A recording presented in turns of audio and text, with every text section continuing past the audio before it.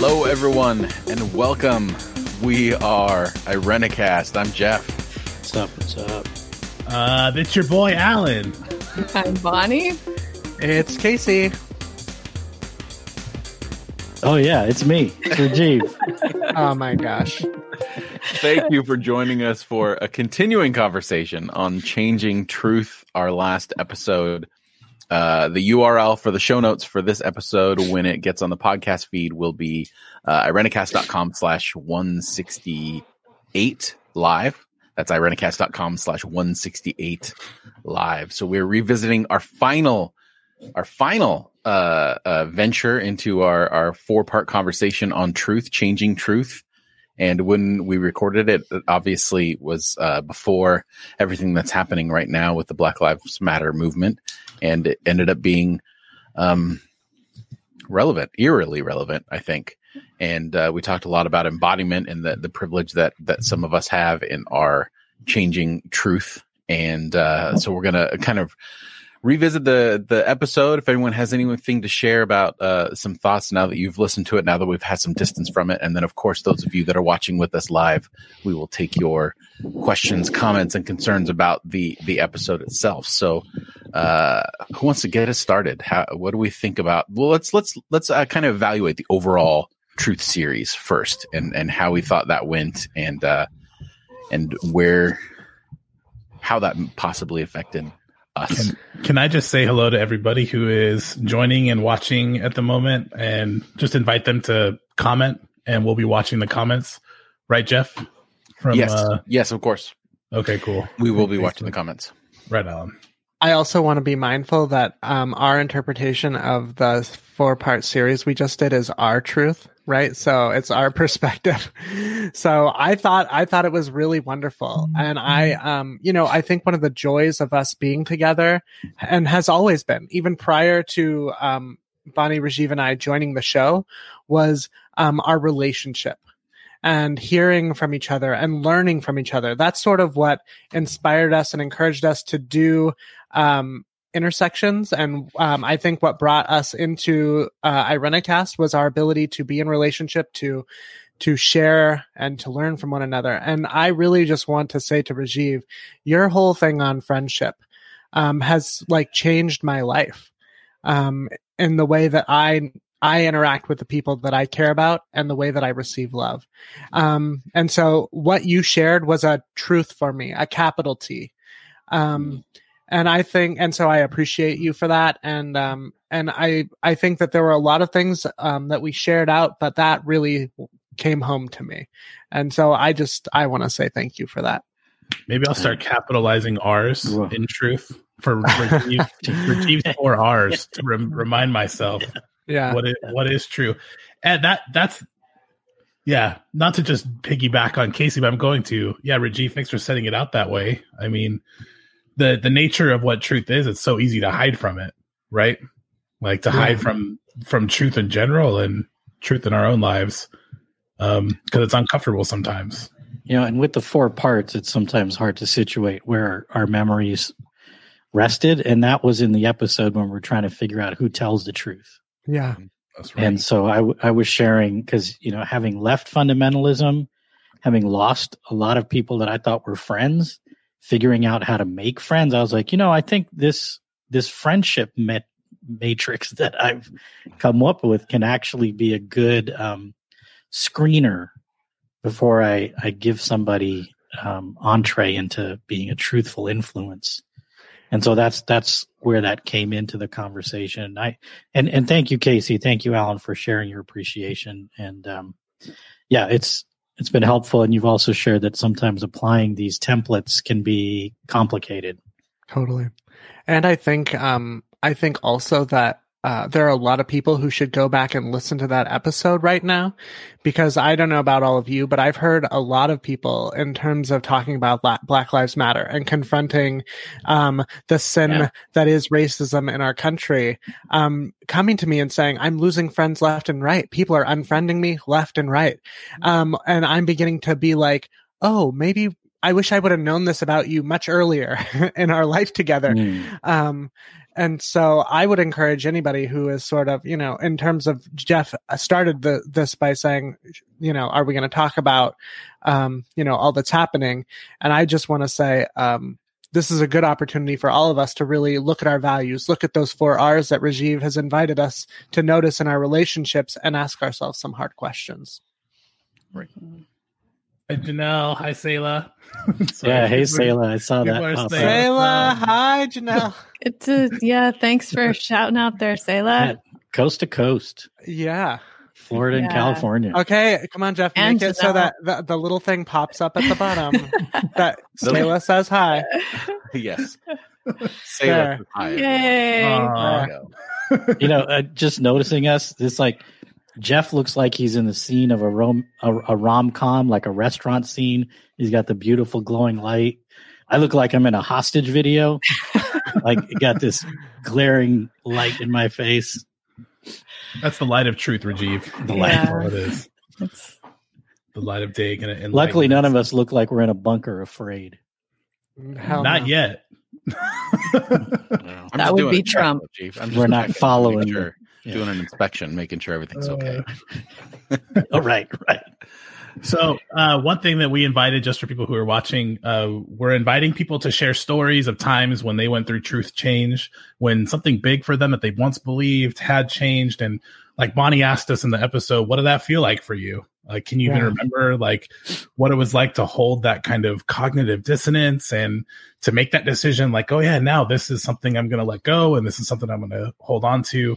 So feel free to put that down in the comments and we'll make sure that we say hi to you. And oh my God, sorry, it's Mona, it's Melody. So wonderful. Hi, Melody. Hey, Melody. Former founder of Irenicast. Yes. Melody, aka Mona. How are you? I think collectively we're at a moment where we're going through a truth change moment right now as we speak. Totally. I've heard so many people who are older than me say, I've never experienced anything like this, where, we woke up 4 weeks ago perfectly comfortable with racism. And now we are at a place where we're not okay anymore. At least, the eyes are being opened up. People's hearts are being opened up. And Black Lives Matter is a movement that is taking the world by storm. So, it's exciting. It's an exciting time. It's an exciting time of truth change, or at least perspective change. Right. And I know this is, anecdotal, but when these things have happened in the past, my Facebook feed has been very divided. And although there are still certain elements of it, there are people who are using the hashtag Black Lives Matter that I never would have thought would have finally gone in that direction. And I think that there's beginning to see some Joe Osteen directions and Mitt Romney right. Joe Osteen, come on. Yeah, come on. Hi, Even Cadence. Pat Robertson was tearing Trump a new one. Hey, you got to put Cadence up there too, Jeff. Yeah, absolutely. We got to see her. There we go. Yay! Hi, Cadence. Yeah, I know. When Pat Roberts is Robertson is doing this thing, it's sort of oh wow, and he's not blaming the gays for the first time maybe in history. And then so maybe that's what looking at what it feels like for us as a society to shift truth shines a little bit of light on what it feels like as an individual to shift truth too. And maybe we should be careful about how we're using the word truth here. Yeah, because totally. The truth is the truth. And there are now people who are opening their eyes to a reality that has just existed and been there, whether you've been able to see it or not. Yeah. So, so it's more of a perspective change, but maybe the experience of it is a truth change. Hey, Lisa. Yeah, I agree with you, Bonnie. Hi, Jamie, saying, y'all are the best. So glad to see your faces and hearing you at the same time. Yes. Right. I love seeing all your faces too. Just want to say that. I wish there was a way to pop up those people. I think I personally know Jamie. Oh, so yeah. So Shannon just said, my school district is hosting, she's a teacher, by the way, sessions around what we can learn from each other and what we can do as a district and a community to evolve. Wonderful. That's awesome. And props on your profile pic. That's awesome. And Yeah. I would say white people, it's about to get really uncomfortable. Totally. Stay with it. Stay with it. The more comfortable you get, the more you're actually deconstructing the racism that's inherent in each and every one of us. That's right. Because I think this white supremacy thing, it keeps coming back around. So if we're going to actually put it behind us for real, we're going to have to all be okay with being uncomfortable. That's right. Yeah. I mean, I grew up Lutheran, and one of the very first things we do at the start of worship is the confession of sin, right? It's not individual, it's collective. And one of the things that we start by saying is, forgive us for the things done and undone, said and left unsaid. That's always an uncomfortable moment when we are struggling to recognize the things that maybe we did not say, but are still things that we were complicit in, or things that we did not do, but still that we were complicit in. And we have to be able, like you said, Bonnie, to sit in those moments, and listen and receive, and also, acknowledge how we played a part. It's so important. Yeah. Hi, Courtney. It goes back to what you were talking about a little bit when you talked about the difference between like a truth change and a perspective change. And I think that's one thing. We did have a comment from someone in the initial post for the episode from Robin O'Dowd, who talked about, she said she may have missed it, but she was listening to the series and she wanted to know did we ever define truth? What is truth? And I think that she later clarified, she's not asking what truth is, but the word itself. Like when we say my truth, like what do we really mean when we say that? And I think that a lot of times it starts out as a perspective change that evolves into something. And I think that we're seeing that obviously, like we're talking about on a societal level, that there has to be a shift that kind of takes that perspective change into something that's more of a, maybe when we say my truth, it's something that's embedded into who we are, as opposed to something that's in transition and kind of what that means. And I don't think we really honed into that kind of like personal connection when we or definition when we say my truth. What do we mean by that? And I think we danced around it and we kind of got around to it. But what is our truth, and how do we define that? So that's what I'm reading at the moment and digging into pretty hard with Parker J. Palmer and then Leticia Nieto. And that's what I was like thinking about in terms of personal exploration and societal exploration. Truth being like that part of us that's like hidden from when we were kids to survive, like adding layers of armor around it so that when we're interacting with other people, we're protecting that part of ourselves that's like so vulnerable, and we get really disconnected from like the roles we play and the truth that we're actually holding that undergirds our lives. I know Casey's been talking about that for like years with me, and honestly, it's taken this long for it to just like make its way into my head for real. And then thinking about on a societal level, I've heard about oppression or racism being described like an article of clothing. Maybe it's more like armor. And for those people who are uncomfortable, Bonnie, who are white, who are going through this process, it's a lot like taking armor off. And so in that process of doing that, you feel more vulnerable. There's, it's not just a consciousness change. It's also like stepping into the vulnerability of being different. And scheduling listening sessions, Shannon, that's awesome, because like even listening to ourselves is really hard, much less listening to society as a whole. Right. I think sometimes when we say my truth, we equate that with something that resonates deep in us. Yeah. And when you have been brought up in structures and systems that have privileged you, then that resonance can't always be trusted. And I think that's where it begins to be a little complicated.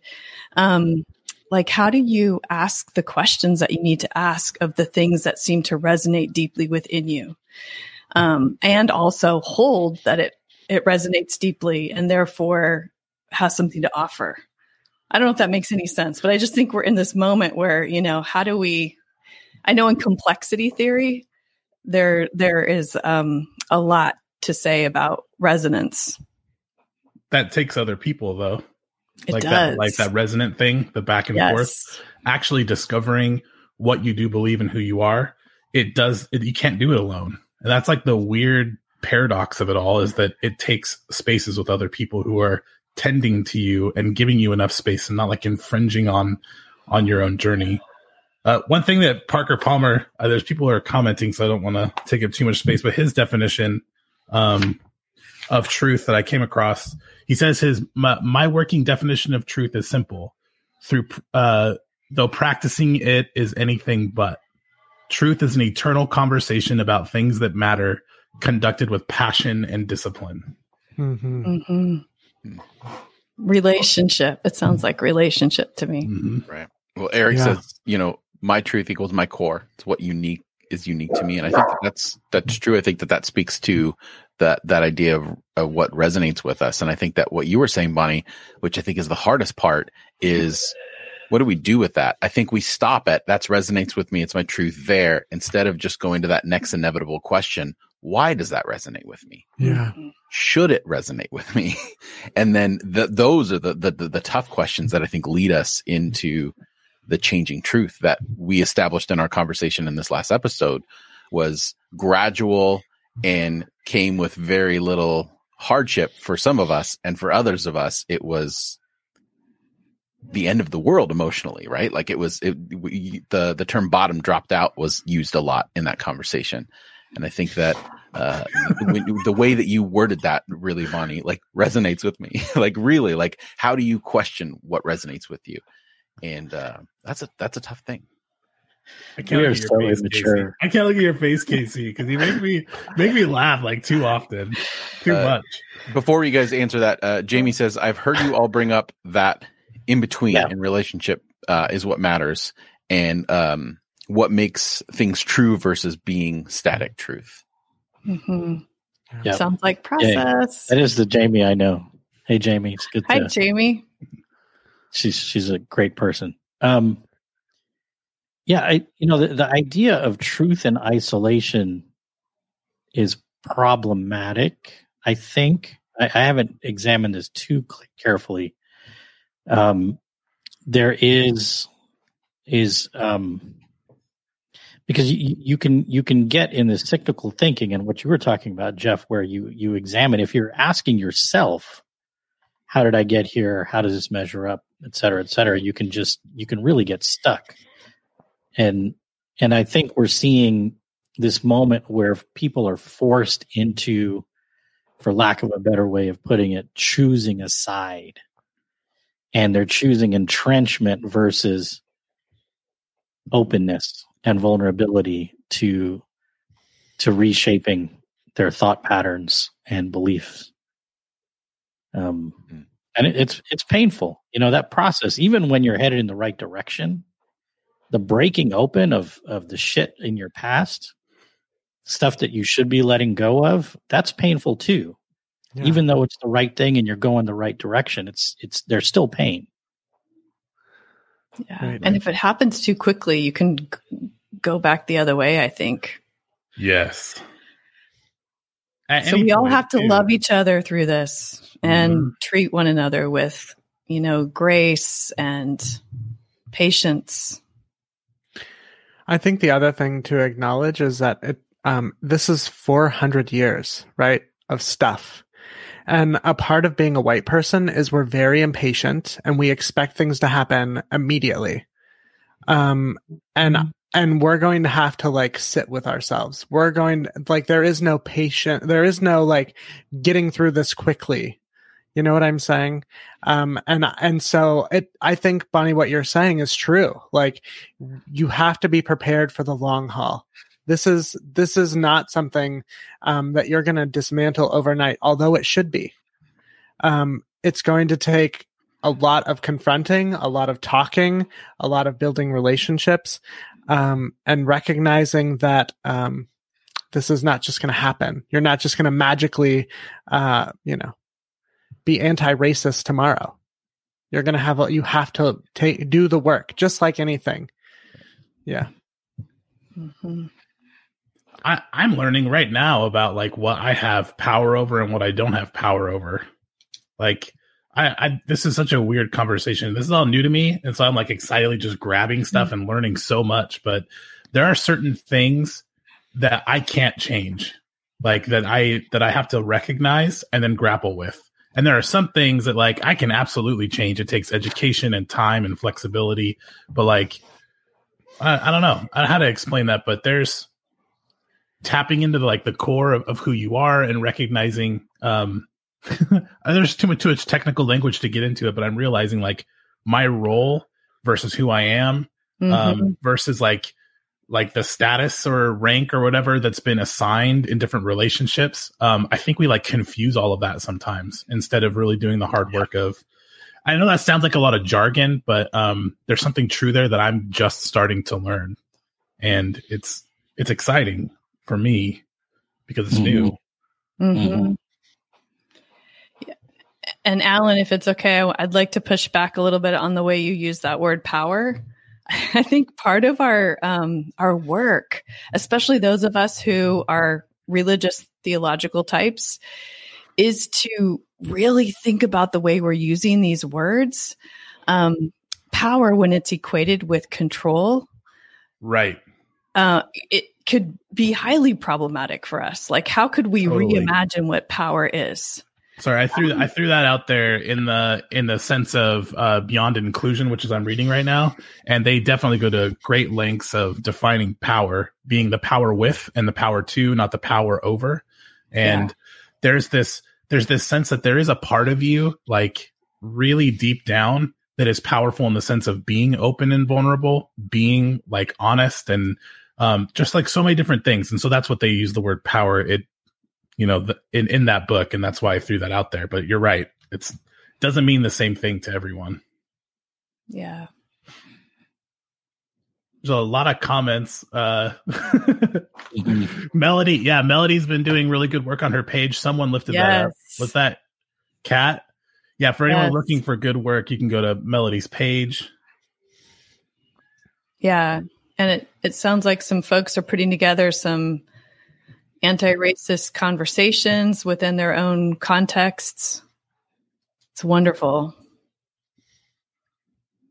Right. And then we also, just as a reminder, we did put together, it's prominent on our page as a tab. So irenicast.com/anti-racist, we have an ongoing list. The list does have links to other lists, but this list in particular are things that we've put on there that we have all read or listened to ourselves. So there were integral parts of our journey, our continued journey towards anti-racism. So that kind of, so if you see other lists, those have been helpful for us.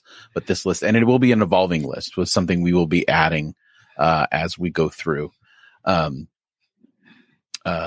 Lauren writes, is there a point where having the tough conversations become more exhausting than they are beneficial? I've had several conversations, one with a former pastor and his wife, where they couldn't get past the property damage that's occurred during the recent protest. I was just wondering if there's a point where some people refuse to see reality and if it's pointless to engage. Yes. Yeah. Lauren, there absolutely comes a point where you're just like, nothing anybody else can do can change another person's mind. They have to come to it. That's right. And then beyond that, there's a balance of, part of what I think a lot of us try to do is stay in relationship close enough so we can be alongside when the change begins to happen, as a cheerleader, a support, possibly a resource, somebody who's been through something similar before. But there's also a point where you may need to decide, I can't keep that company anymore. I am tired. I'm exhausted. I'm drained. I'm mentally, emotionally, and spiritually spent. And so you need to just let somebody else, tap in and try to be there for that person. And with the miracle of Facebook, if at some point down the road, those people come around and want to reach out, they know how to get in touch with you. But yes, there are limits, and it's okay to have limits. So can I ask, so I'm going to add to this conversation, and I'd love to hear your guys' thoughts on echo chambers. So I have, like I said, I've been deleting people left and right from Facebook. Very liberating, by the way. And yet there is a sense in me in which I'm concerned that at some point, the only people that I will be talking to are people who think just like I do. As much as that would decrease my anxiety significantly, I don't know if that, I wonder what you think of that. Because I agree with Rajiv. If it's not safe, or if it feels like this is just not going anywhere, sure, bye. Well, sorry. And something to guard against is, kind of an unwitting savior complex. And we really want to help. We want to be helpful, but none of us are saviors. Right. Yeah. I try really hard to make a practice of not deleting anybody from Facebook. So, and it doesn't mean that I don't have an echo chamber on Facebook. It's just, sometimes people self-select and just realize that it's when not. When they ask me, I just happily respond. When they just say, for all of you who, believe that Black Lives Matter, just delete me. I'm just doing the kind thing and helping them out, Bonnie. That's all. Yeah, but I do think diverse conversations are really important. To speak to Lauren's point, one thing I found helpful recently is just maybe your work is just to get really clear. That's it. Not to change someone, not to give them advice, not even to connect them with resources, but just to really be clear on like what they're saying and what you're saying. And that's been really empowering for me. Like my friend Ruth, who I talk about sometimes because she has a lot to offer. She was talking about how some people contact us just because they're looking for someone to confirm their opinion, not to have a conversation. But they frame it as if it's like, hey, let's have a conversation about this. But really all they want to do is just have someone say yes to what they're saying. They want to share that. And so thinking through what someone is saying and then responding to them and saying like, hey, it looks like, this is the case, but doing it in a very organic and compassionate way can help someone think through like what they're actually going through, what their real questions are. And then I've come to a place with some of my conversations where I'm like, I ask them really direct questions that are surprising even to me. And then you clear up like what you're actually doing here in your conversation. And sometimes it ends because there's not a sense of wanting to learn together. So I hear that, Lauren. It's a tricky thing. Yeah. And Melody, aka Mona, I think we need all of our energy and patience to teach, even if it's hard or irritating. It's a culture war. When we delete people, we burn a bridge forever. Community breaks down. It's a culture war. There is some truth to that, but then there's also if it's hard or irritating, but are they teachable? Do we have teachable moments? And I think that there are sometimes that place where you're like, no, that this is. I've reached my end in terms of this. And I think maybe sometimes we've conflated our relationships with people online versus the real place. Like maybe I do need to engage them, but maybe now I understand that this is not the platform to do it, or this is not the space to do it. Maybe it's as simple as, hey, let's go to coffee.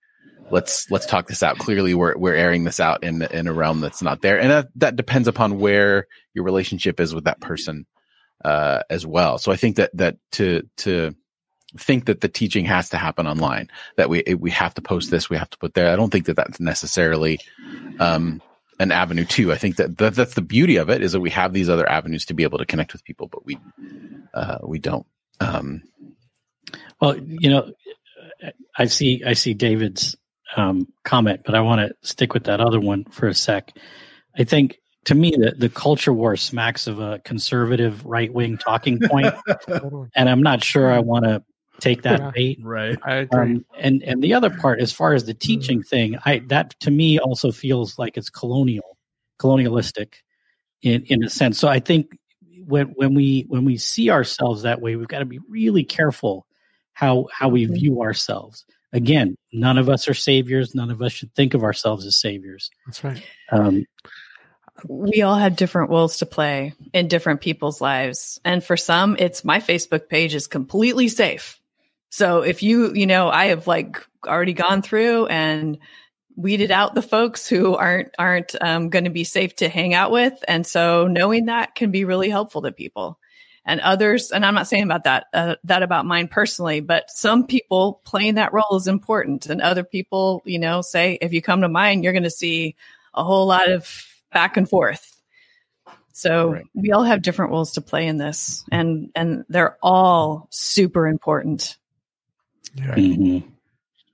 And I think going back to Lauren's question, we need to figure out what's safe for us to make a difference. And I think that there's that line between pushing ourselves and doing that hard work and overextending ourselves and, getting exhausted in the process. I think we had an episode way back when about doing justice work and how tiring it is and where do you leave room for rest and space. But I mean, that's a whole nother subject. And one more thing real quick. If you're feeling really tired, it may be that it's your time is best spent in a listening, receiving posture, not jumping to the teaching posture. I want to hear that again. That's so good. I think for all of us, if you're really tired, it could be that the universe is telling you just sit at people's feet for a while and let the other teachers do the teaching.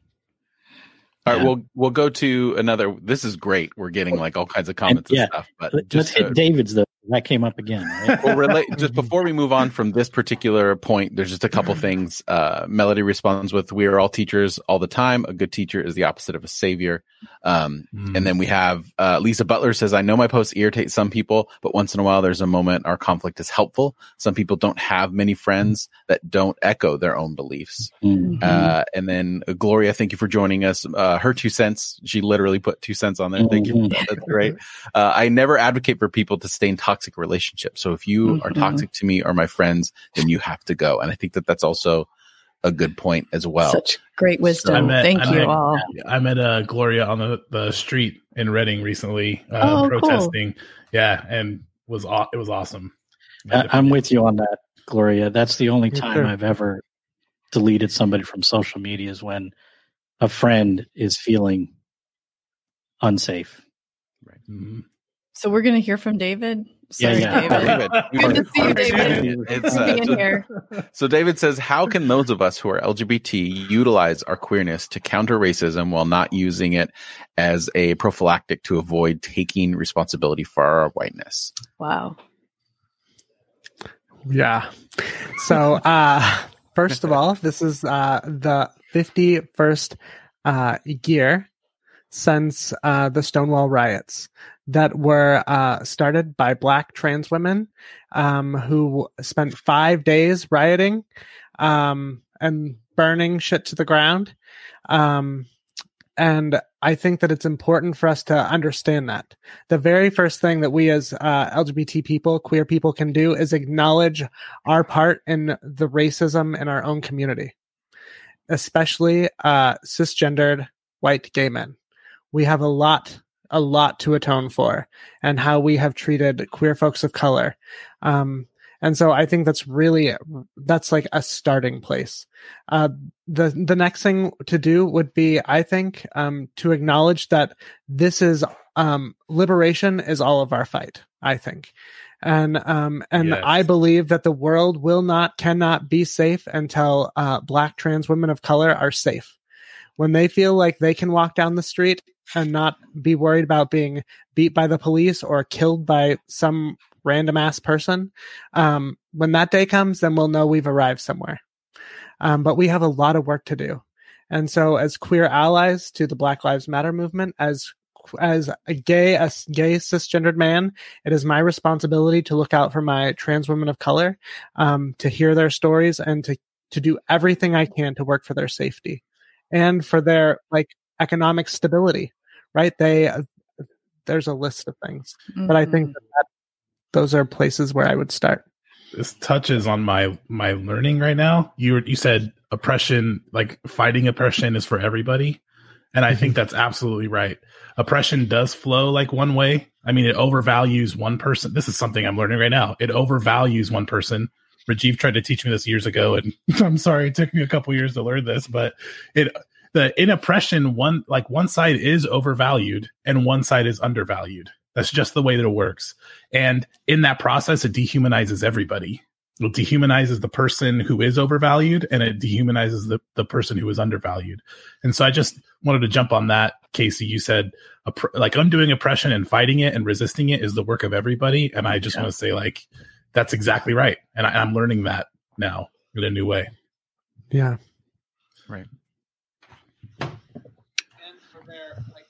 I think that when we're looking at everything that's happening right now, there's, unfortunately, this is gotten to a place where, this isn't just about George Floyd, but about many people who have been that. So we encourage everyone to, part of that learning is know the names of people that are the victims of this oppression that have gone on. And if you, see the comments, Sam, thank you for bringing our attention to, Sam, thank you for bringing our attention to Elijah McClain. What we'll do in the show notes at irenicast.com/168 live, we'll put a couple links to articles and videos about Elijah McClain. I apologize. To just let people know that there are other names and other people who are being forgotten that have suffered the same fate.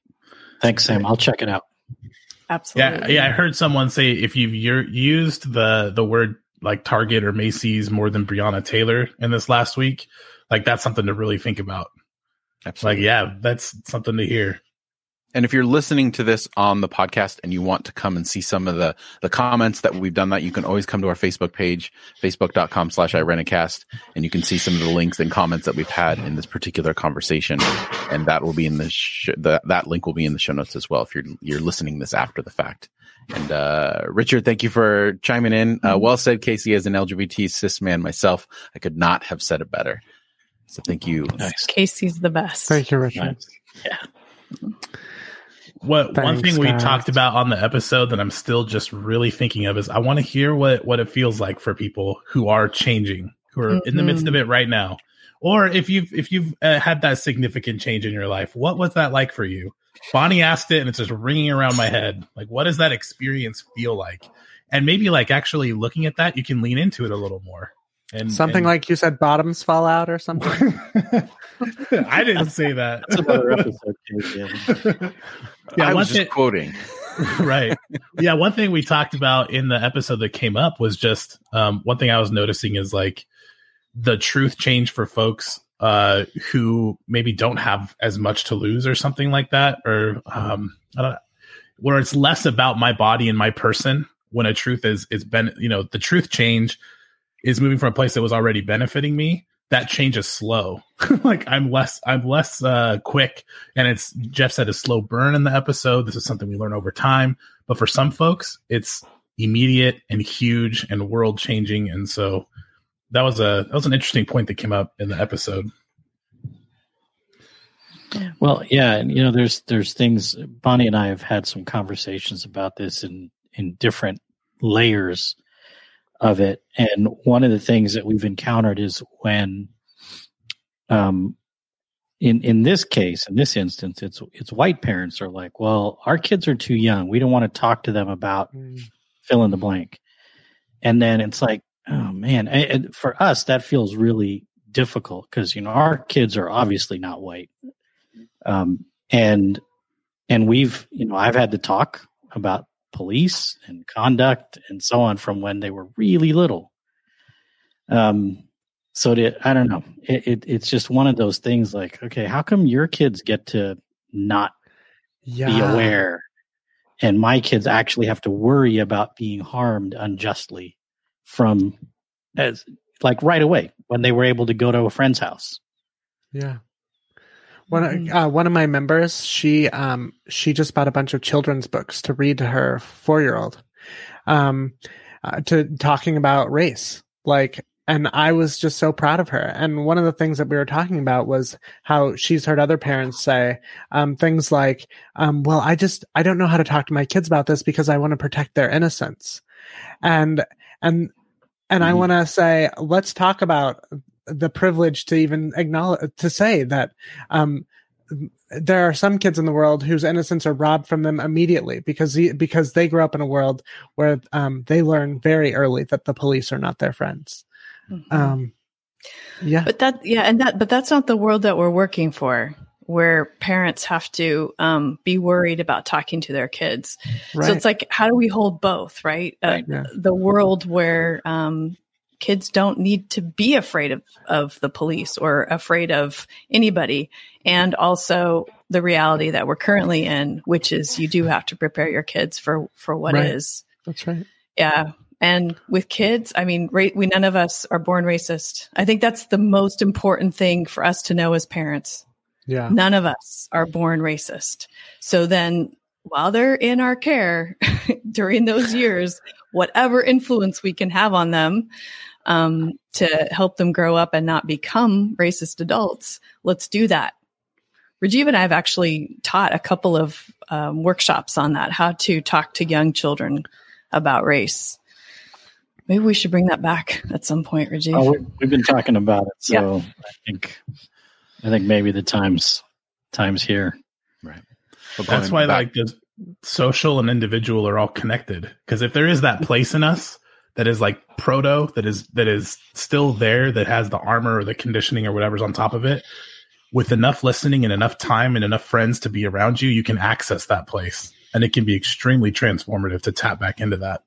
Yeah. Mm-hmm. Yeah. But our society doesn't make space for each other. Like, when's the last time you had a handful of adults like listening to you, like open-ended, actually process your stuff out loud? It doesn't happen very often. Unless you're on Irenicast and your friends hang out with you all the time. Alan, going back to the question you initially asked, Janelle responded, I think I said it in episode comments, but I've had both experiences, the slow burn and the bottom falling out. Change in belief system is a slow burn. Recognition of my actual identity has been happening all at once. Mm. We're with you, Janelle. Yeah, absolutely. Yeah.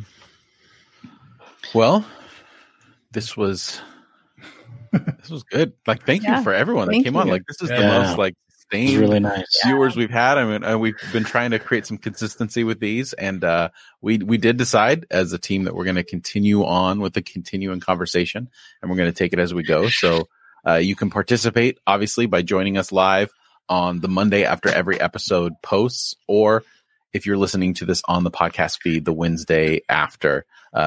Please, if you listen to an episode, you want to send in your comments ahead of time. If you know you can't make it to a live, we'll address it on here as well. So, and thank you. Yes, thank you. And if you're watching this after it's been live and you're rewatching it, feel free to post your story of change. Like, we want to hear stories of people who have changed their mind or gone through growth. Go ahead and leave that as a comment, and I'll interact with it. Definitely. You can leave it as a comment, or there is also the option of, if you want to be on the show, you can record your story and send it in to us. You can email it to us at podcast@irenicast.com, and you can just email that audio file, and we'll hopefully find a place for it, assuming, well, maybe even if it's just a miss you, Joey. We'll put it on because just for fun. Yeah. But good to see you, Joey. We do want to make sure that we get all of your voices in there, because we really do believe that what we're doing with the show is a conversation, and we want the conversation to continue. We want the conversation to be sparked outside of the five of us to all of those, all of you who are listening and right now watching. So thank you so much for joining us. And quick response to Joey's post there. Hashtag break up with white Jesus. Yeah. Hashtag break up with white Jesus. And for those of you that are just listening, Joey said, I have found that there has been a correlation of deconstruction from religious trauma and this ideology surrounding race and privilege. Just going to keep processing. That's all we can do sometimes. White supremacy and evangelical Christianity go together. Yeah, someone was actually had tweeted, I wish there were more conversations about decoupling white supremacy and Christianity, or at least like talking about how they're related. and someone had commented, I think there's a podcast for that, and tagged us. Not that we're the ones doing all that work, but it was really sweet. So thank you for mentioning us. Yeah, that is something that we're actually working really hard on, not just on the show, but behind the scenes in some conversations with each other. It's something that we're interested in and are working to do. Mm-hmm. Mm-hmm. That's right. Thank take you, care everybody. Take care of yourselves, people. There's a lot going on. Be good to yourselves. Wine and vinyl. Tacos. Stay hydrated. Tacos. Vegetable garden. Yeah. Right. Absolutely. Absolutely. Actually, Melody, thank you for showing us your vegetable garden the other day. It was healing for me. Just to address real quick, Sarah says, can you guys post that question in the comments or repeat it? The one you wanted responses on, I'll stay tuned. And I just tuned in and was curious.